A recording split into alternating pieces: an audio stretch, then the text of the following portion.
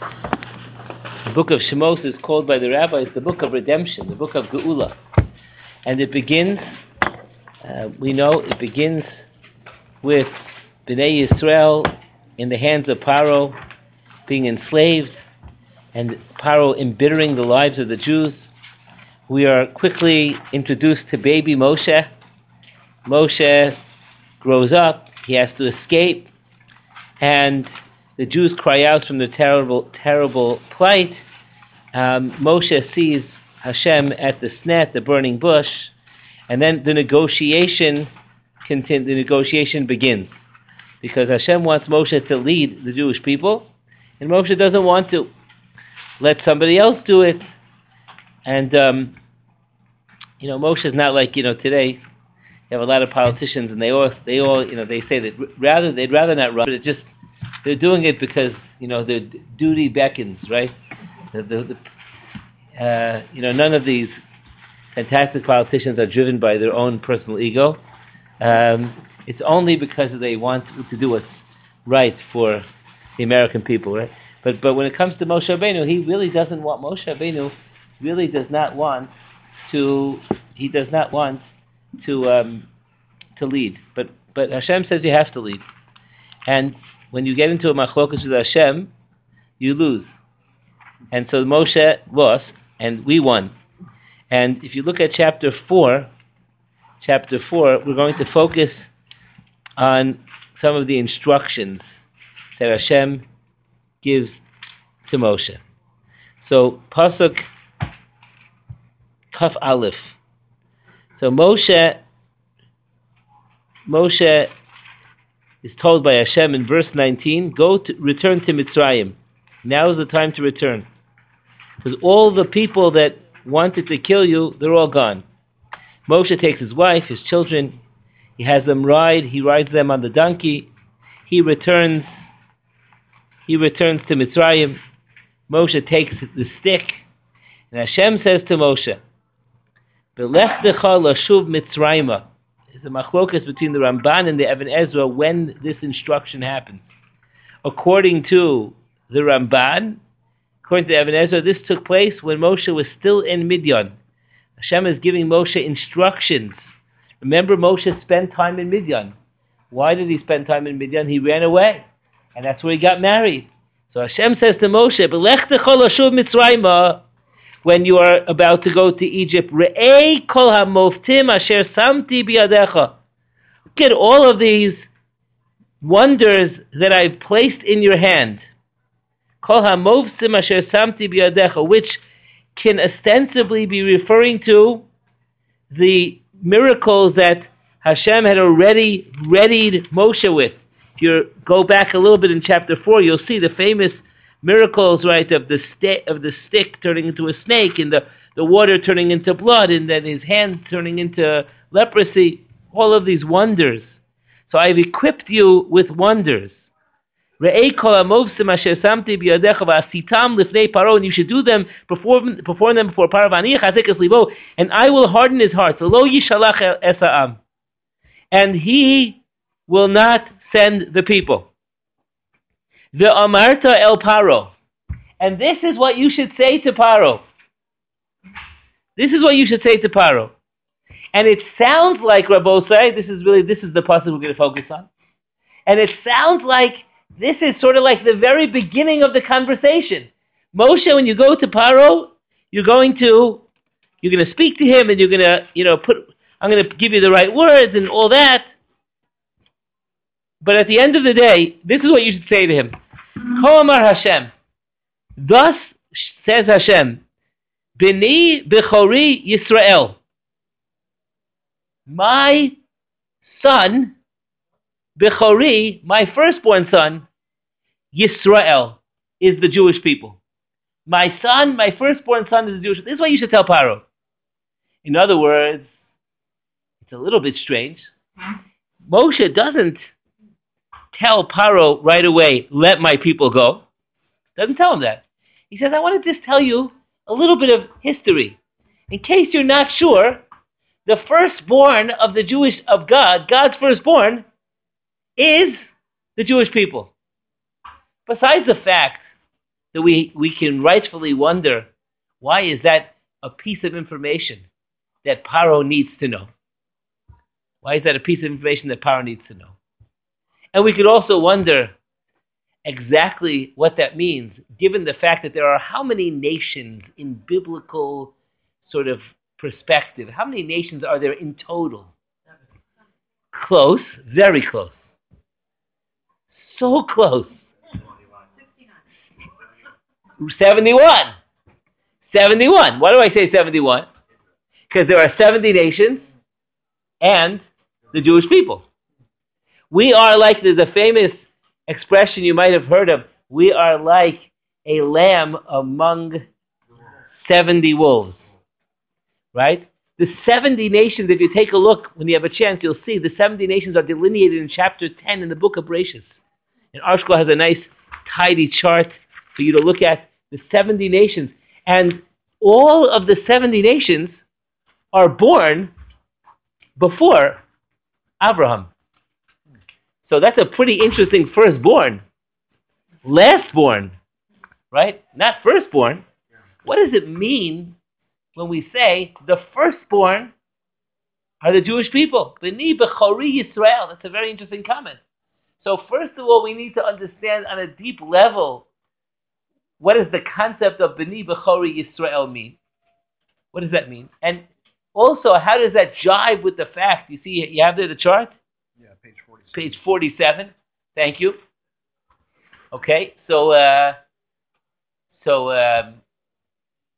I was, some people here are familiar with, many people that pray with the Art Scroll book, Art Scroll Siddur, right? So if you pray with it enough, you know what's on each page, right? So Mincha begins on page 232, right? And the first Kaddish is on page 52.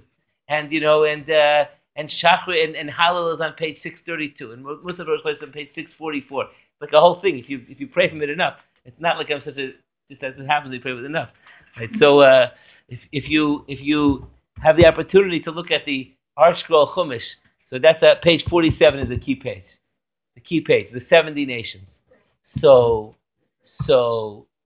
what does it mean that Klal Yisrael is the Bechor? We seem to be the last out, right? And of course, Keduri, as I'm saying this, is already thinking about Yaakov and Esav. He's already thinking about Yaakov and Esav, which is a very good thought, which we'll get to based on the Chassam Sofer in a while. So what does it mean that he's the first? And why does he have to tell us the Paro? So that's another obvious question. Let's go a little bit further. Omar Elecha. And now Hashem is telling Moshe what you should say. Omar Elecha. Shalach et bini v'yavdeni. And I say to you, Paro, let my, not people go, let my son go. Shalach et bini. My son means Bnei Yisrael. V'ya'avdeni. Let them serve me. V'tima'ein l'shalcho. But you have refused to send him out. And if you do that, you should know, Hine anochi horeg es bincha b'chorecha. This is what Moshe is saying to Paro in the name of God. Hine anochi horeg es bincha b'chorecha. Paro, according to the Medrash, didn't have a child, did not have a son, until later on. And God gave him a son, Dafka, according to the Medrash, Dafka, to be able to leverage this statement so that Paro should know that if you do not let the Jewish people out, they're my firstborn. If you don't let out my firstborn, then I will dispose of your firstborn, which of course is what we call in the lexicon. What type of idea is this? When we talk about the consequence in this way, what is this called? Revenge. There's a more precise way here. Quid pro quo. What do we call that in Hebrew? Mida keneged mida. Says the Sforno. Kefi ha-mishpat ha-eloki shehu mida keneged mida. That makas bechoros was the only punishment that Paro received. All the other makos were not punishments. They might have seemed that way, but they were signs and wonders in order for them to do tshuva. But at this point, when Makas Bechoros will happen, the door is closed. Tshuva is no longer an option. It's only punishment time. Until that point, all the other plagues can be viewed as what? Can be viewed as being just in tshuva incentives. Tshuva incentives, right? Now, but I just want to make an interesting point. If you read the text carefully, right, it sounds like the first thing that you should tell Paro is B'ni B'chori Yisrael. That's the first thing. But it's interesting to point out that, first of all, we never find that Moshe says that. We never find that Moshe says that to Paro. We never, Chas v'shalom, we never find it explicitly in the text. But more than that, we only find the statement of Shalach et b'ni, send my son, v'ya'avdeni, and he will serve me, v'tima'en l'shalcho, and you will refuse. Hinei anochi horeg es bincha b'chorecha. That is the apprising of the Makas Bechoros, telling Paro about the killing of the firstborn. Moshe doesn't tell Paro that right away. Moshe only tells that to Paro. If you just want to take a look, and I'll show it to you inside. Moshe only tells this to Paro at the very end, and page 346 in the ArtScroll, when Hashem tells Moshe in chapter 11, Vayom Hashem Moshe od negeh echad aviyah Paro, I'll bring you one more plague. And verse 4, Vayomer Moshe says to Paro, Kol Amar Hashem, Kachatos alayla ani yotzei b'tok Mitzrayim, umeis kol b'chor be'eretz Mitzrayim. All the firstborns are going to die, etc., etc., and that was it. So it's interesting, we don't find that this, even though it's presented here at the very beginning, we don't find that Moshe delivers the message of the plague of the firstborn until the very end. And Moshe has many different audiences with Paro, right? Not the first. I didn't count exactly how many, but there's at least 5 or 6 audiences. But not until the end does he announce about the firstborn. So why does Hashem tell to him right away? Or Achaim asked that question. Why does he tell to him right away? Moshe maybe would have made a mistake. Maybe Moshe would not know. How does he? But Moshe doesn't tell him until the very end. But yet God tells Moshe at the very beginning. God tells Moshe at the very beginning. Why? Furthermore, Rashi here makes an extremely cryptic comment. Rashi over here, this is an amazing comment of Rashi, on Pasuk Beis, page 310, verse 22, third line, the left column, B'ni B'chori, Lashon Gedula, language of greatness, Kemo af ani b'chor etneu, quote the Pasuk in Tehillim, I will make him a Bechor. In other words, B'ni Bechori, this is my great nation. Umidrasho, but the Medrash here says something interesting. Umidrasho, Kan Chasam HaKadosh Baruch Hu, Al Mechiras HaBechora. Here's where God signed on the sale of the birthright. This is where God gave his approval to the sale of the birthright, Shelokach Yaakov me'esav, which Yaakov took from Esav. In other words, where do we know that God approved of the sale? It says that Yaakov bought the birthright, but how do we know that God considered him to be the Bechor? So it says, the Medrash, an amazing thing. From here we see that God approved of Yaakov's sale. This is it. You mean until that time? Like it was a doubt? Like, it's a very interesting comment, Rashi is saying, right? And in the language of the Chassam Sofer, his father gave me this set, and the first time I opened it up it was a few minutes ago, actually. So the Chassam Sofer asks the question, he says,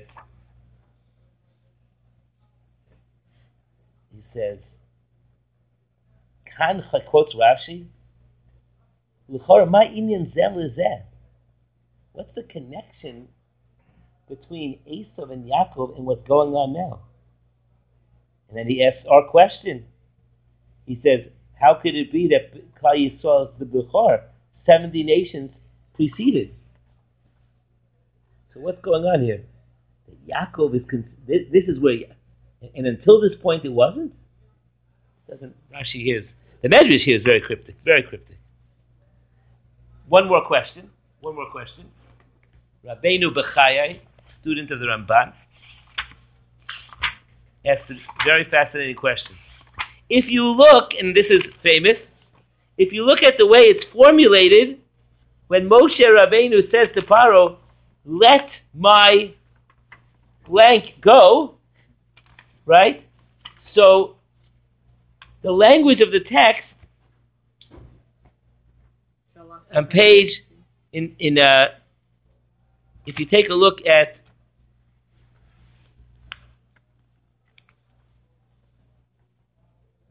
two points here. So verse 23, Va'omar elecha shalach es bini v'yavdeni. Shalach es bini. Shalach es bini. What should it have said? A little more precise, I both say. Not send my son, but rather send my bechor. Send shalach es bechori. Shalach es bechori. Send my bechor. Send my. He's the one, right? In other words, can I ask a question? If Bnei Yisrael is a bechor, what does that imply about the rest of the nations? What does that imply about the rest of the nations? That they lost something? They're also children. That they're also children, right? But not the first. In the language of the Sforno, right? We're the Bechor. But the Sforno says, Afa Pi, even though all the other nations will eventually serve God if somebody gets the door, even though all the other, make sure the door is unlocked, you can do that by making sure it's not, it's horizontal, it should be horizontal. So the Sforno says that all the other nations are children, but Bnei Yisrael are the most chashuv. It's Bechori. Bnei Yisrael is Bechori. So therefore, it would have been more precise to say, Shalach es Bini. Shalach es Bechori. Send my Bechor. Why Shalach es Bini? Okay, you hear that question? Why did it say Shalach es Bini? Shalach es Bechori. So, just to review some of the questions that we've raised here. Okay? In other words, we wonder when Hashem instructs Moshe what to say to Paro, right? So he says to him, B'ni Bechori Yisrael. So what is the Indian Bechlal that Klal Yisrael is like a Bechor? What is the significance of that point? Number two is, why does Hashem tell Moshe this right away?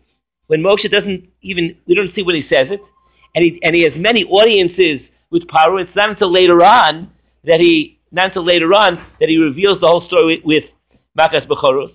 So why does he tell it to him now? Number three is, how could they be Bechor when they're the 71st nation?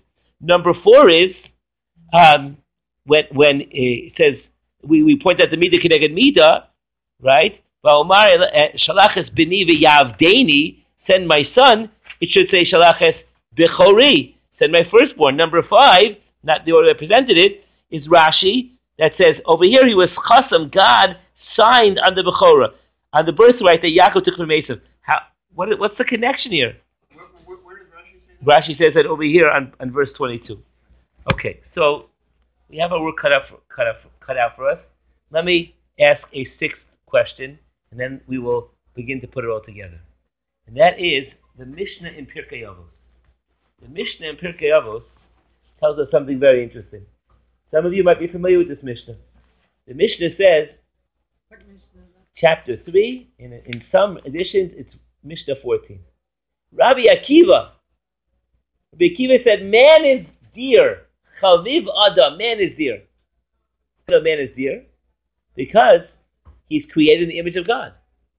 As it says in the Torah, Ki b'tselem Elokim asa Adam. God created man in the image of God. And then the Mishnah continues, not only is man dear, but he's especially dear. Chiba Yisera, special of. No da'aslo, shenivra b'tselem. Why? Because it's one thing to create God, to create man in your image. It's another thing to tell him that he's created in the image. And therefore the Torah says, in chapter 9, God informs Adam that he's created in his image. So it's one thing to create man in his image, it's another thing to tell him. By the way, a person could be sitting on a ton of money, but if he doesn't, or on something very valuable, but if he doesn't know it's valuable, right? So then the certain says, what good is it? The Gemara in Beita says, Hanoten matana lechavero. If you give a present to your friend, tzarich lahodio. You have to tell him that you're giving him a present. If he doesn't know that it's valuable, like for example, I have a very valuable car. I have a collector's item car.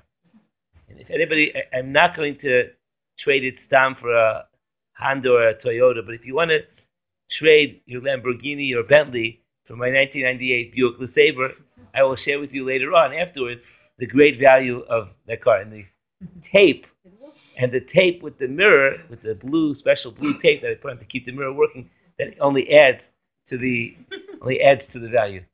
It's an interesting thing. Right? That I don't know if you followed the story in New York last week. They sold in Sotheby's. They sold the Talmud, the initial edition, the Bamberg Talmud. It's a whole interesting story. If you read up about it, in Sotheby's was sold for $9.3 million. An edition of the Talmud from the Bamberg was Daniel Bamberg, not a Jew, but a Jewish typesetter, produced the first printed Babylonian Talmud. Went for $9.3 million. And it comes from a collection, the Lunzer collection. And what's interesting is that without going into the details, that this Talmud sat in Westminster Abbey for a long time. And what happened was that this guy Lunzer, who eventually bought it, he wanted to buy the Gemara, but they refused to sell it to him because Westminster Abbey doesn't really need the money. So they said, I'm sorry, we're not going to sell it. So it was really untouched for hundreds of years. And then, without another story, this guy Lunzer found out that the Magna Carta, like famous charter, the Magna Carta was actually one of the few editions, a few copies of it way back, was on sale for a few $1 million. So he bought the Magna Carta, and then he went back to Westminster Abbey, and he said, would you like this? And they said, yes, we would. He goes, okay, let's make a deal. A Jew always finds a way. So, you could have, there's no question that there are editions of the Bamberg Talmud in some garage, in some place in New York. There's no question, there are a few of them out there, but nobody knows about it. If you don't know about it, so it might be there, but you have to show the worth. You have to be able to express the value. So it says the Mishnah that God didn't just create us in his image, but he told us to create us in his image. And then the Mishnah continues and says, Chaviv in Yisrael, the Jews are dear. The Jews are dear. Shenikru'u banim lamakom, because we are called the sons of God. And more than that, Chiba Yetera no daslem, but they're even more dear because they're told Shenikru'u banim lamakom, because they're told that they're called children of God. As it says, now you would expect it to say, Kol Mar Hashem, B'ni B'chori Yisrael. You would expect it to quote our pasuk, because our verse is the first time in the Torah that we're told by God that we are the children of Hashem. Not just the children, but we are the firstborn children of God. You would expect that to be the verse, but it doesn't say that. Instead, the Mishnah gives us a verse in Devarim, chapter 14, speaking about when a Jew suffers a tragedy, don't scratch yourself, don't give yourself a bald spot. You are the children of God, Banim atem Hashem Elokeichem. And that's the verse that Rabbi Akiva quotes to indicate that we are especially dear to God. Because he tells us, he says, you, Banim atem Hashem Elokeichem, you are the children of God. So it's interesting to point out that our Mishnah, that the Mishnah in Pirkei Avos doesn't quote our verse. You hear the question? Why does the Mishnah go all the way to Devarim and not mention the pasuk in our backyard the first time, B'ni B'chor Yisrael? Why doesn't it mention that? So that question is addressed by many of the commentaries. And I want to share with you maybe one or two answers, but really to get to the Indian that I want to talk about in a moment, about what the Indian of Bechor is, we'll segue with one of the answers. So this question again, why does the Mishnah only quote the later pasuk? You are the children of God. So one answer that's given in the commentaries of the Mishnah by the Tosfos Yontiv is maybe God was only speaking to that generation when he said, B'ni B'chori Yisrael. You are my firstborn Israel. Maybe God is only speaking at that time. You're my firstborn. But how do we know that for time immemorial, Banim atem Hashem Elokeichem? How do we know that? That's later on, because in Devarim, God is speaking to all of the Jewish people. He's speaking in the context of mitzvot. Mitzvot apply to everybody. So therefore, we quote the later pasuk. Why? Because Banim atem Hashem Elokeichem. Because it's speaking about mitzvot. That's one answer. That's given by the Tosfos Yontif. Another answer is that maybe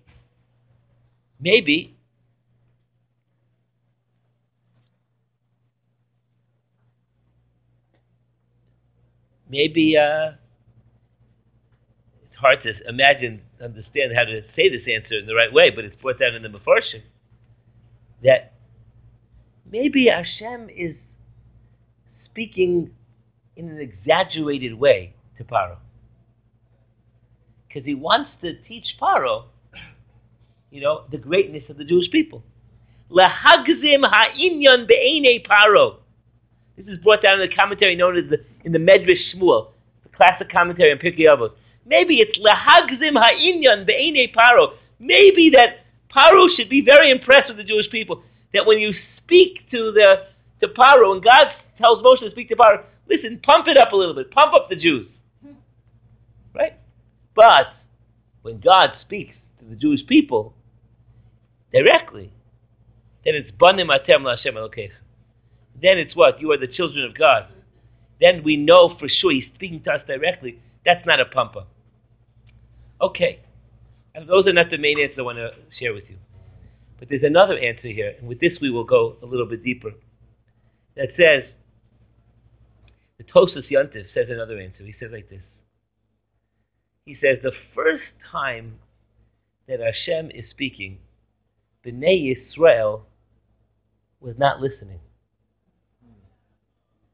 The first time that Hashem is speaking, listen carefully. Who is Hashem speaking to? Moshe. He's speaking to Moshe, and he's speaking to Moshe what to tell Paro. The Bnei Yisrael didn't hear it. But what does the Mishnah say? Chiva Yetera, special love God expressed by showing or telling them who they are. By telling them who they are. But until they knew who they were, if they didn't know who they are, so then you can't tell. Yeah, it's true, the Jews are very great.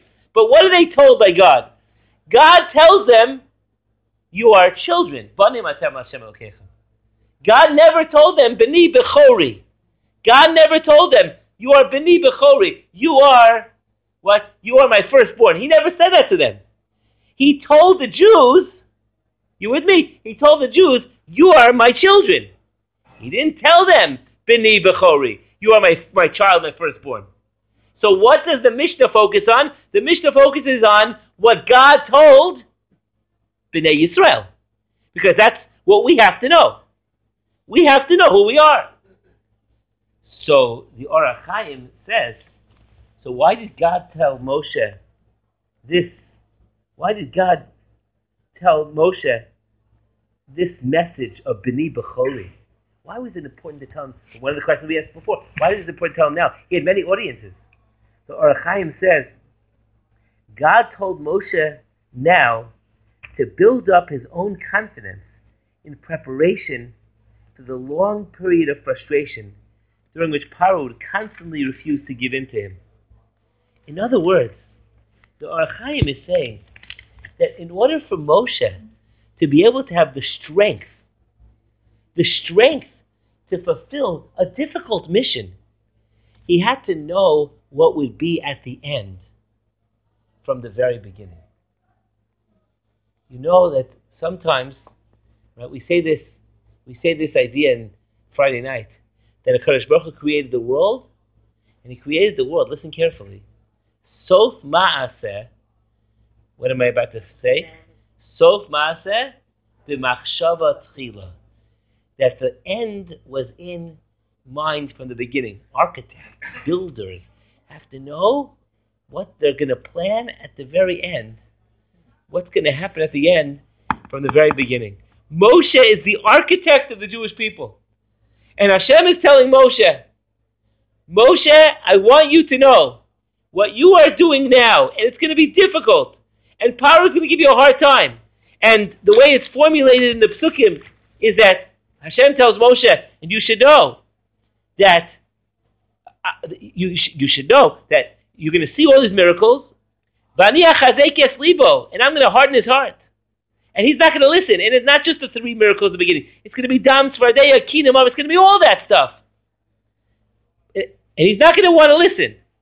And what the Amarta al Paro, and finally at the end, you're going to tell him, Kol Mar Hashem B'ni B'chori Yisrael. And we don't even find that Moshe told Paro directly this message, but the point is that Moshe heard the message from Hashem directly. Later on, the Torah doesn't feel it's important to tell us when Moshe exactly told it to Paro. Presumably, right before Makat B'choros he told it to him. But it's important for Moshe to hear the message now. Why is it important to hear the message now? Because if you don't understand who B'nai Yisrael is, if you don't understand how important, right? If you don't believe in the mission, there's no way you'll have the courage to be able to see it through. Believing in the mission is why Hashem tells Moshe, B'ni B'chori Yisrael. Now there's a very interesting comment. This is almost a digression, but you'll see how important it is as we go later on. Rabbi Elchanan Wasserman, the student of the Chavetz Chaim, Elchanan Wasserman said something very fascinating. Fascinating. He said that later on the Torah says, "Banim atem Hashem Elokeichem." You are the children of God.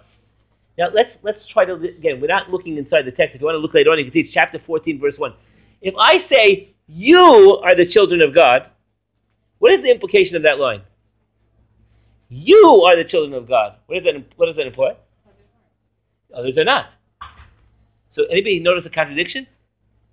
What's the contradiction? Feel free to respond to this point. First Hashem says, B'ni B'chori Yisrael. B'nai Yisrael, you are my what? You're my firstborn. What does that imply? Everybody else, there are other children. You're just my firstborn. Right? You're my firstborn. But there are other children. But later on, when Hashem gives a mitzvah, don't, excessively mourn, don't mutilate yourself as a response to mourning. So then Hashem says, you are the children of God. That implies what? That implies they're not the children of God. So Rabbi Elchanan Wasserman said something very interesting. He said that in the beginning, before Matan Torah, before the giving of the Torah, B'nai Yisrael were not that separate from the other nations. They were not God's only children. We were like a Ben Bechor. We are like the firstborn, the most chashuv, but we were among other children. But later on, the Torah is saying, Banim atem l'Hashem Elokeichem. You are children. That means to say, nobody else is children. In other words, God's relationship, according to Rabbi Elchanan Wasserman, God's relationship with the Jewish people fundamentally changes. Until the giving of the Torah, says Rabbi Elchanan, We are children among other children. After the giving of the Torah, we are God's only children. We are Banim Atem. Now, I have no doubt that there are people that argue on this, on that idea. And give me one second. And I'm not here to defend, to support. But one thing that Rabbi Chanan is saying is very beautiful, and that is that our relationship with Hashem has even though we are children, even if we'll say we are children among children, we have a certain aspect of uniqueness that no one else has. Right? As the Mishnah in Pirkei Avos says, everybody might have been created in the image of God, but only we are children. Right? What do you mean? But we are the firstborn. That means there are other children. There's some aspect of Klal Yisrael, which, as we will see in a moment, is completely without any point of comparison. Completely unique. As we would say in fancy English, we are a singularity. Or in Latin, we are sui generis. We are one of a kind. One without peer. We'll try to understand that in a little deeper way. Yes, Barry. Okay. Let's go back to this point.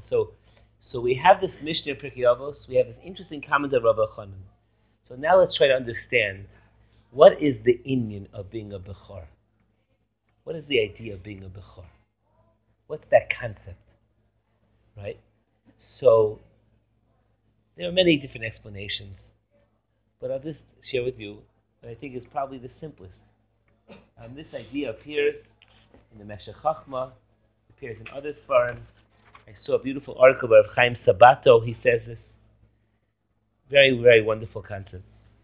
And I ask not to, in this context, I am not speaking about man versus woman. I'm speaking firstborn versus not firstborn. Says the Meshech Chochmah and others that the firstborn son is the one that transforms the husband, right, or the individual. He's the one that makes him into a father. Right?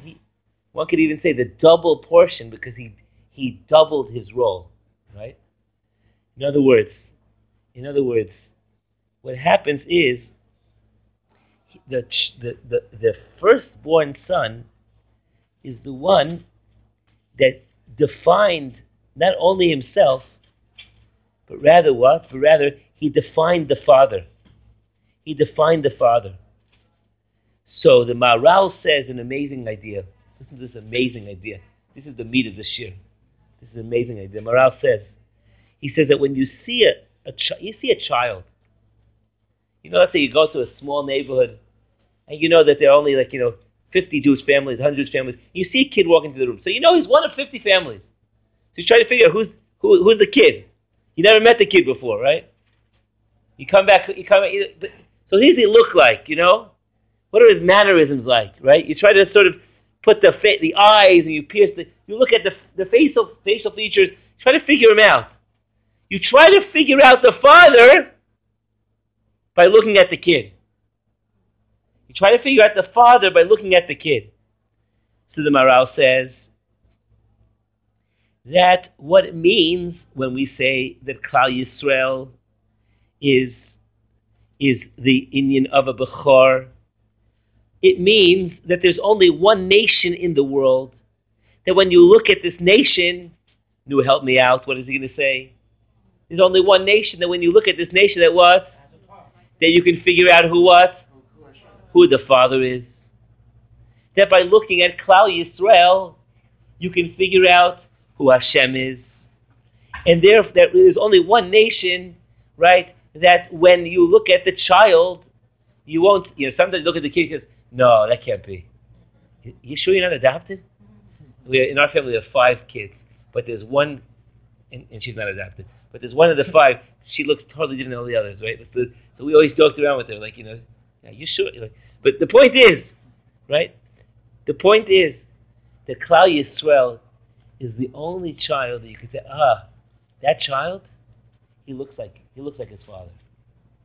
There's something special about that child. Thus, in Yeshayahu chapter 43, Hashem says about Klal Yisrael, Atem Eidai Ne'um Hashem. You are my witnesses. I don't want to get, there's another religion that celebrates a lot of its things around this time. The witness people, right? But it means something different. Atem Eidai. You are the Eidim, right? Like we say Shabbos in the Aseret HaDibros, right? So we know it says the 10 Commandments. So the fourth commandment is keep Shabbos. And on the other side it says don't be a false witness. Because a Jew who keeps Shabbos is being a witness to God, right?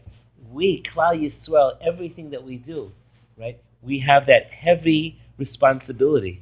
We are the ones that the world is looking at and saying, who is God? The concept of Kiddush Hashem and Chilul Hashem is a unique concept to the Jewish people. There is no concept of Chilul Hashem, profaning God's name for Goyim, for Gentiles. It's only for Jews in this regard, right? The only time a Gentile can potentially profane God's name is if it's in the context of Jews. I don't want to go into the details of that halacha. So, what's the concept of Atem Eidai Ne'um Hashem? What's the concept of a Bechor? It's that you Klal Yisrael, through you, I am defined as an Abba. Through you, I am defined as a father. Says Rav Nissen Alpert, the student of one of the main students of Moshe Feinstein, in a magnificent sort of analysis of what does it mean that we are the Bechori Yisrael, and what does it mean that God waited until now? You mean Esav and Yaakov? How does that fit in? And how does it work that you can buy the Bechorah? And we're the 71st nation anyway. So Rav Alpert says a beautiful thing. He says like this, it's not much fantastic. He says, we know that you can define birth, right, or creation in a physical way or a spiritual way. So when is man born? So we know birth is when the body comes into the world. But by the Jews, we believe, it says explicitly in the Gemara, that the neshama comes into the world from the very first drop. You might have heard a very famous Gemara that says in Masechah Sota that 40 days before the formation of the child, which means at the time of conception, because it's the 40-day mark that the body is considered to be in utero to have any significance whatsoever. But at the time of conception, it's when God says, this child is going to marry this person and is going to have this field, etc. The neshama comes in from the very first moment. The guf comes later on. In spirituality, that which is conceived first comes last. First, how do we say that in computers, right? We say last in, first out. Right? LIFO. Right? Philo, first in, last out. You know what I'm talking about? People know computers a little bit? Going back to my data structures days, or arrays, etc., 25 years ago, maybe 30 years ago. I remember very precious little. So, what? What do you mean by that?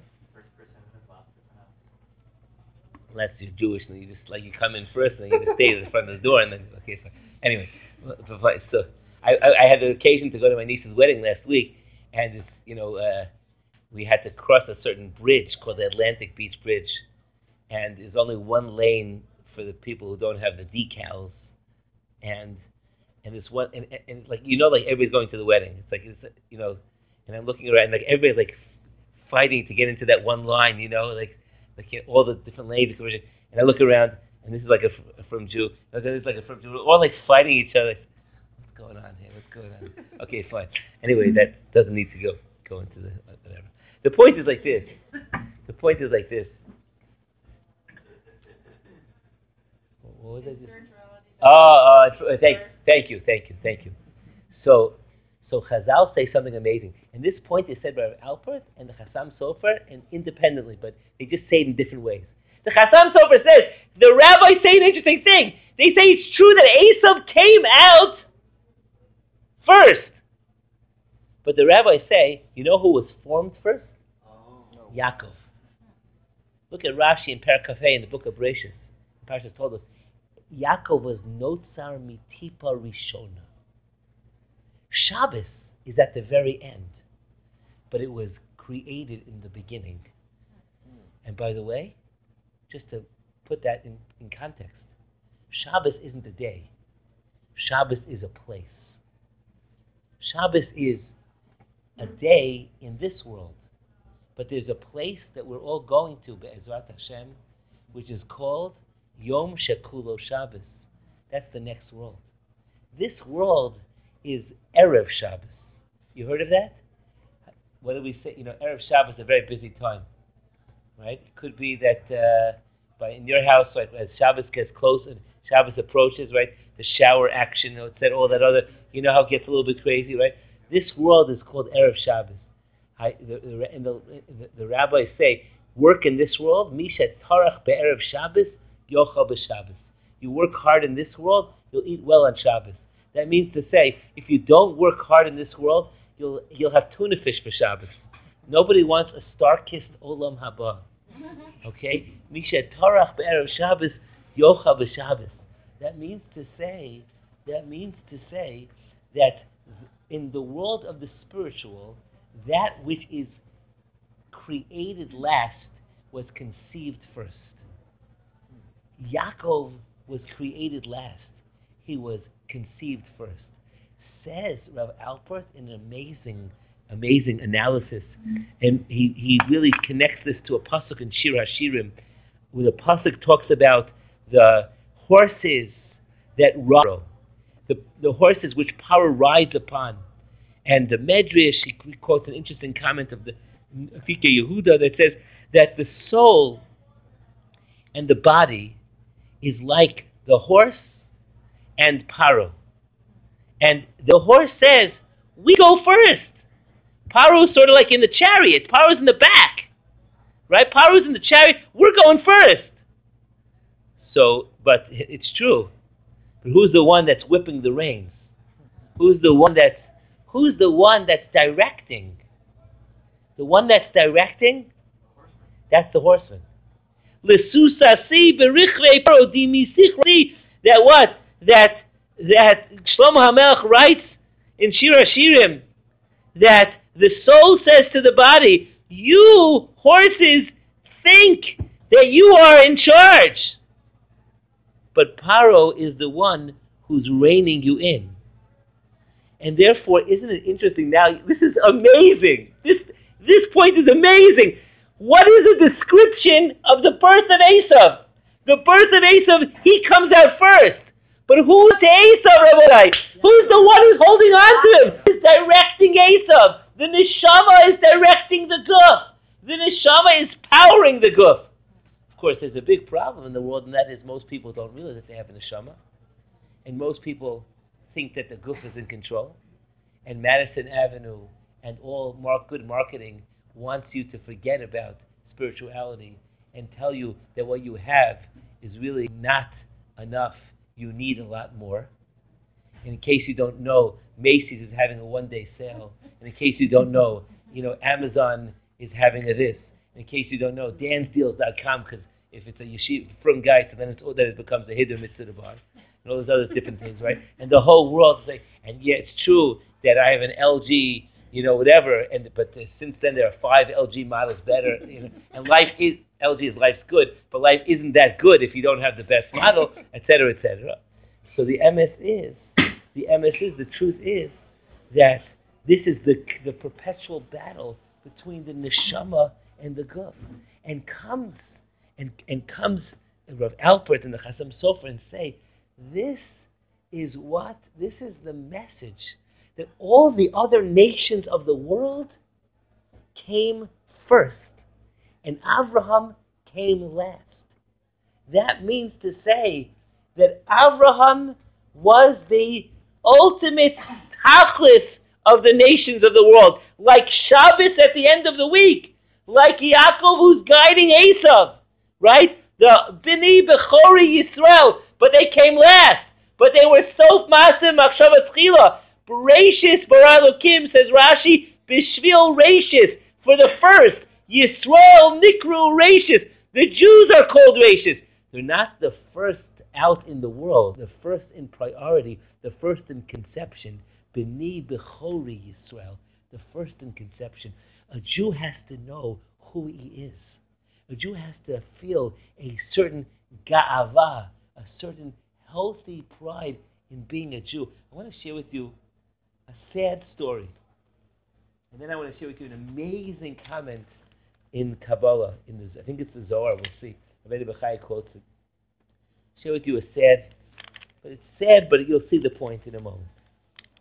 One of my favorite writers these days is a woman by the name of Esther Sender. She writes in a magazine called Mishpacha magazine. She writes 400 words a week or so. They're full of depth, mamish full of depth. But I don't want you to read it because then I have nothing to say. So she writes, Rachel cried every morning. And she never knew why. Until yesterday, when her 85-year-old mother told her she had to go. Meaning the mother had to go off the phone. Right when Rachel was talking to her. I have to go, right? All at once, Rachel realized her mother had been doing that for over 60 years. What could my mother possibly have to do at 85 years old that she doesn't have time to hear the rest of my story? Rachel says out loud to no one in the empty den when she gets off the phone. And suddenly it hurts for the first time. But then she realizes it's not the first time it's hurt like that. Actually, at some point every day it hurts exactly like that. Like when the grocer closes the door of the store in her face, even if it's closing time.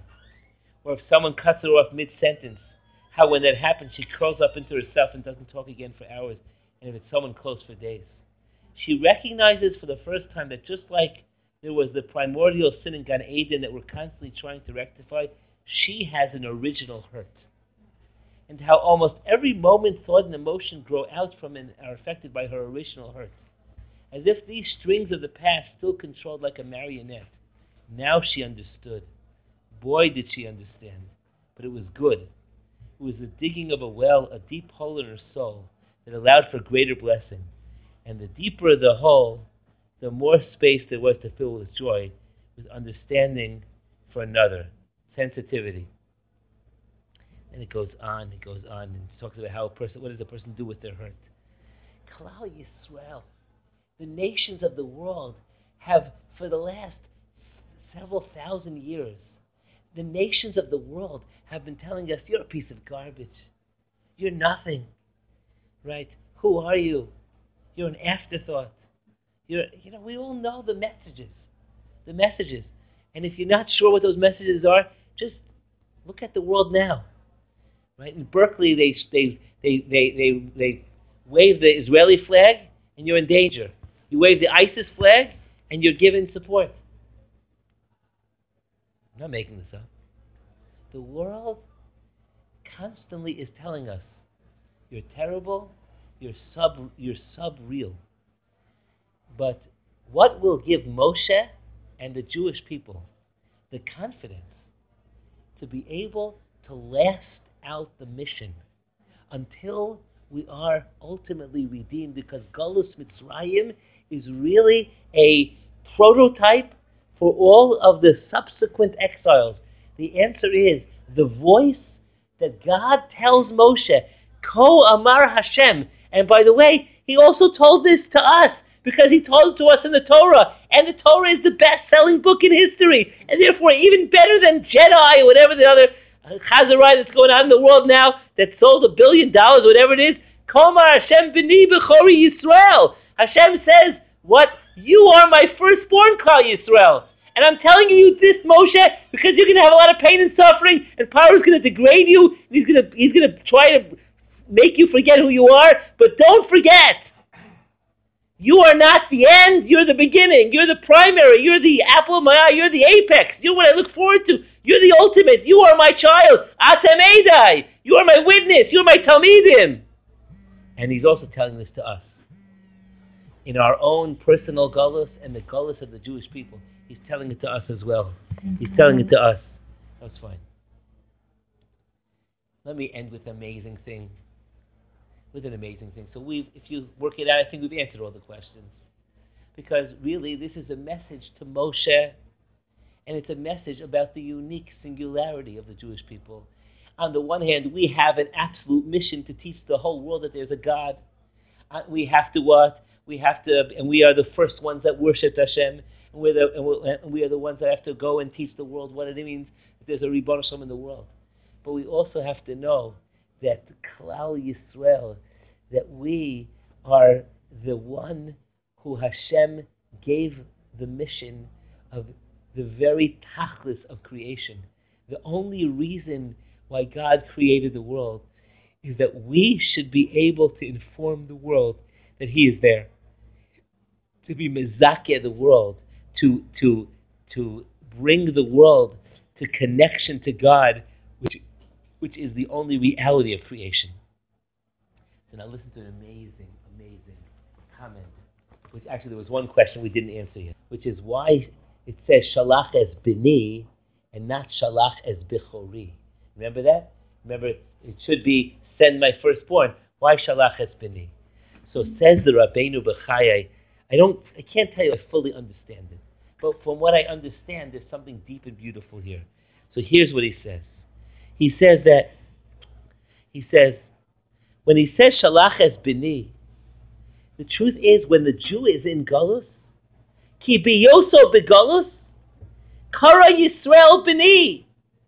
The Jews are called children when we are in Galus. Ki eich yikre'enu bechori. How could you call them firstborn? After all, we are slaves at the behest bershus Adoneim ubeshibud gadol. How could we be called bechori? We are right now acting as children. We're not yet fully. We have not It's true that we know internally we are bechor. That's who we are internally, but we have not manifested in the world. So when we are enslaved, we are bini. We're not bechori. And the tichapes baktuvim. And if you look in the text, he says, that just like God calls Bnei Yisrael Bechor, when did He call them Bechor? At the plague of the firstborn, Makas Bechoros, that's what it's referring to. Even though He tells them to right now, but it's only at the plague of the firstborn, because that's when the Jews are going to go free. Kach Kara es Atzmo Bechor. So too God called Himself the firstborn. As it says, Kadesh Li Kol Bechor. You might remember that when we put on tefillin, there are 4 sections of the tefillin, and we put the 4 sections on, and one of them is the section of what's called pit of where God sanctifies the firstborn, and it actually appears in next week's parsha, in Parshas Bo, 2 weeks parsha, where Hashem tells Klal Yisrael the mitzvah that all firstborns are holy and that they have to be redeemed. Pidyon haben. You heard of that concept of Pidyon haben, right? I'm a Kohen. If you need to be redeemed, please speak to me. Upeirush kadesh oti b'chla. But the language of the text has another layer of meaning, where God says kadesh li kol b'chor, which means make me, sanctify me as one of the b'chors. That means to say that HaKadosh Baruch Hu, when He calls Klal Yisrael a b'chor, ki ma shekara b'chor li Yisrael, ula'atzmo yisbarach, but He Himself, God Himself, is calling Himself a b'chor after Makas Bechoros, after the plague of the firstborn, until Bnei Yisrael is redeemed. Until Bnei Yisrael is redeemed, God isn't called a b'chor. I'll explain in a second. Yitba'er mizeh.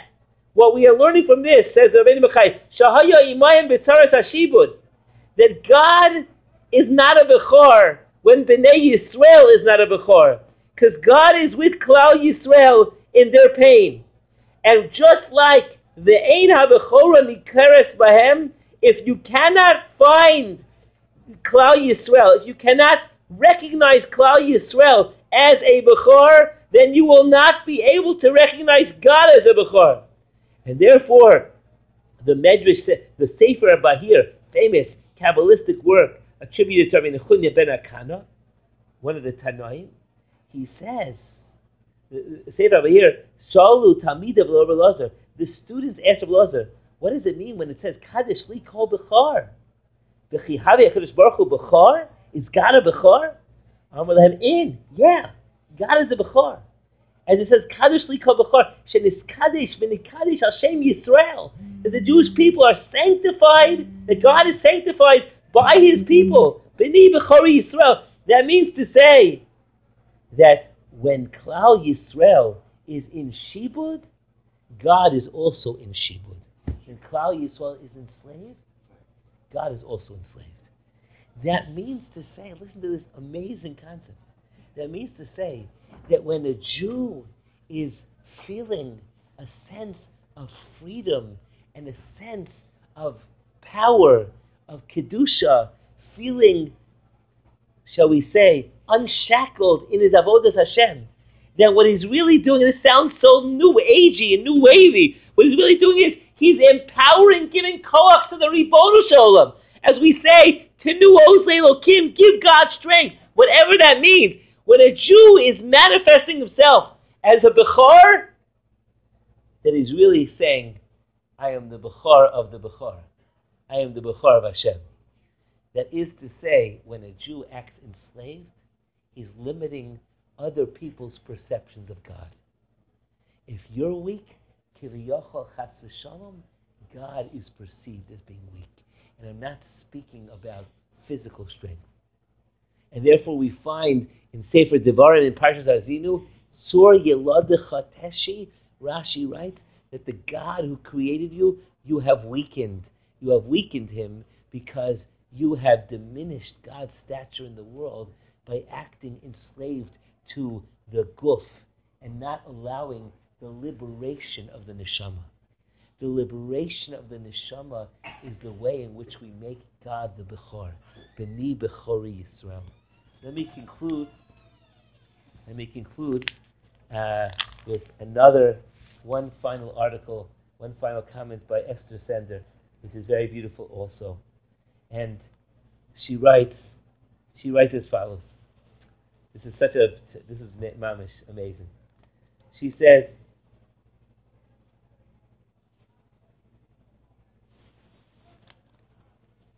I'm just going to get you in the middle here. I can hear his heart beating through the concrete wall as though it's beating in my own chest. Sarah says in her opening sentence.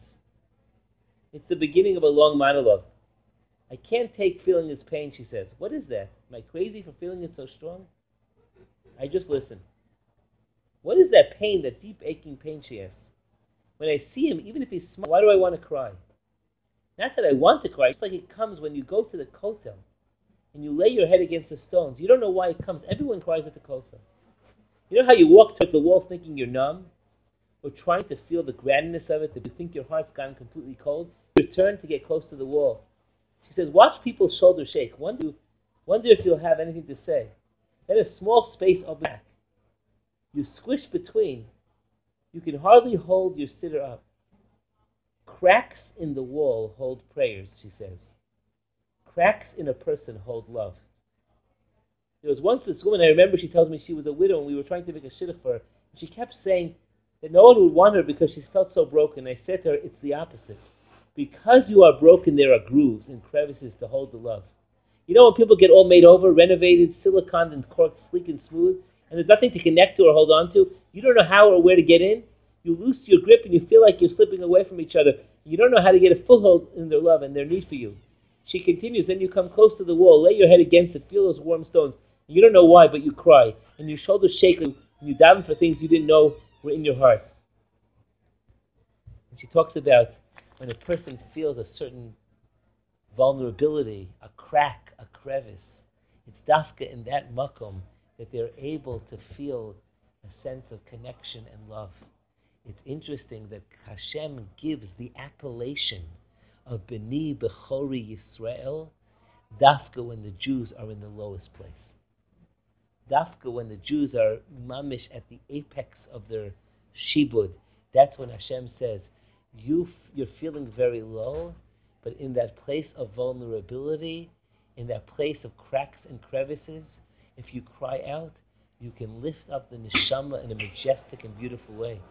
Nobody here should think, chas v'shalom, that we're speaking about madregas. Of course, we're speaking about high levels. We all can grow, but the reality is that a Jew's growth is ultimate, sort of climaxing to be the Bechor, begins away from the perceived physical reality. It starts with a small drop. The neshama manifests itself in a very vulnerable way. And it's dafka in that makom of vulnerability that a Jew can cry out, a broken heart. The Kotzker Rebbe used to say, there is nothing as whole to God as a broken heart. Leiv nishpar v'nidka l'kim lo sivzeh.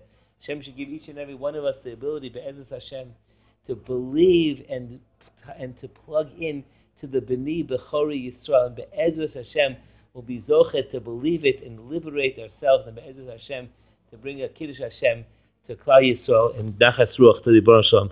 Thank you for listening.